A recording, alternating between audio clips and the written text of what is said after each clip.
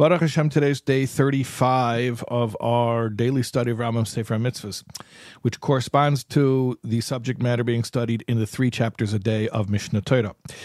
So yesterday we started Hilchos Milah. We did chapter 1 of Hilchos Milah, the laws of circumcision.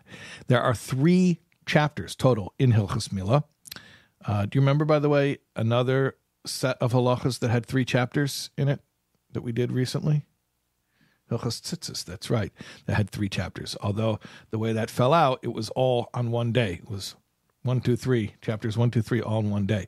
But what happened with Hilchos Milah is we started chapter 1 yesterday because we were finishing the last 2 chapters of Hilchos Brachos, the laws of blessings. So we did the first chapter of the laws of circumcision. And now we only have 2 chapters left, which we're finishing today. And then we're going to start the next section. But the next section is very interesting. It's not a set of halachas. Well, what is it? Okay, we're going to get to that. First, let's do the commandment that corresponds to our last 2 chapters of Hilchos Milah, the laws of circumcision. Here we go. You know this mitzvah. We did it yesterday. Positive commandment number 215, circumcision, bris milah. Interestingly, I'll add a point that I did not mention yesterday, which is, remember I mentioned that it is the obligation initially for the father to circumcise his male child, and if the child becomes an adult and his own father didn't do that for him yet, then the obligation transfers to the person himself. Okay, what about a mother? What about a mother?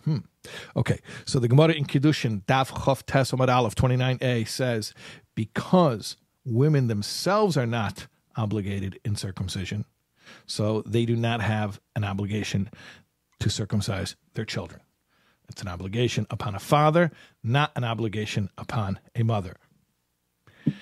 Now, obviously, that means an obligation, but a woman could be the one who arranges for her child to be circumcised. And in fact, there's a biblical story of a mother who performed a circumcision. Do you know who that is? Sefer, the wife of Moshe Rabbeinu. Obviously, that was before Matan Torah. That was before the giving of the Torah at Sinai, but just an interesting fact. Okay, so that's the laws of Milah. Now, after that, we begin something. I said it's not a new section of halachas. What is it? Well, before I tell you what it is, what I'll tell you is what's very special about it is at this juncture, those who study 3 chapters a day of Mishnah Torah and those who study Sefer HaMitzvos are going to be learning the exact same text. How's that possible? Okay, because what we do now, at the end of Sefer Ahava, we're finishing the second book of the 14 books of Mishnah Torah. So we're finishing Ahava, and we're going to go into Zmanim. Not yet. We in a few more days, God willing. But at the end of Sefer Ahava, what we do is we learn the Rambam's Nusach HaTefila. That means the version of the Siddur, the prayer book, the text of davening that the Rambam had. And we're going to go through those words, how the Rambam prescribes the davening. And it takes a few days, okay? But it's the same text, both for those who study 3 chapters a day of Mishnah Torah and those who study Sefer HaMitzvos.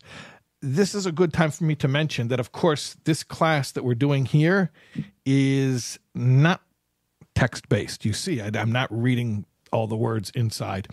And if you are ready for this and you think it would be something that would enhance your study, I would like to encourage you, maybe even today just as a trial, to take a look at the actual text.